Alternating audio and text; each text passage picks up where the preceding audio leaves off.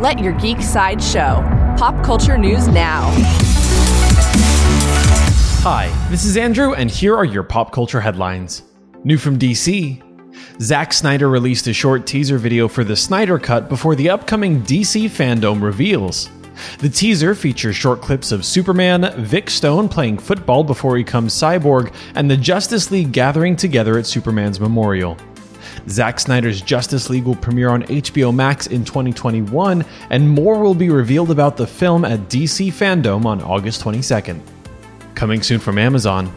Amazon has brought on a few more actors for their upcoming Wheel of Time series.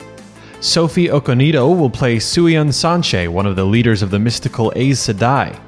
Kay Alexander will play Minfar Shaw, a mysterious elf-like child of the forest who can see glimpses of the future.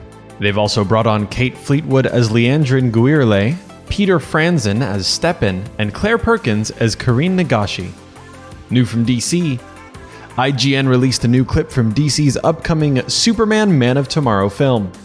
The clip shows Lobo's first arrival on Earth at the same time that Clark Kent is putting together his first attempt at a superhero costume. Superman Man of Tomorrow will be available on digital on August 23rd. Coming soon from Marvel. According to Deadline, Olivia Wilde is set to direct an untitled, female-led Marvel film at Sony. Little is known about the plot at this time. Wilde responded to the announcement on Twitter with a spider emoji. This has been your Pop Culture Headlines presented by Sideshow, where pop culture is our culture. If you'd like to see the teaser for Zack Snyder's Justice League or the clip from Superman Man of Tomorrow, go to geeksideshow.com.